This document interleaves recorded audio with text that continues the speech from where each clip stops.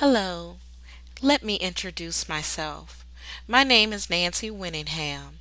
I am a wife, mother, published author, motivational speaker, and podcaster who loves to encourage, enlighten, and inspire all by sharing my marvelous testimonies of God's continued grace and mercy.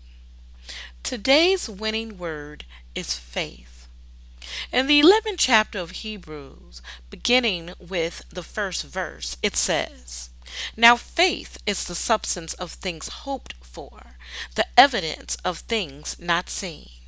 Winners, I am here to tell you faith allows you to discover, faith demands you to recover. Faith is your tree of life. Faith will never leave you when others are not right. Faith allows you to overcome all things. Faith does not allow you to second guess, by no means. Faith allows you to make conscious decisions. Faith allows you to maintain a daily vision.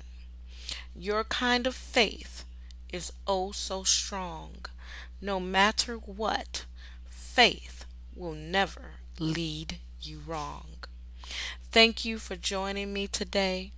See you next time and know that you are winning.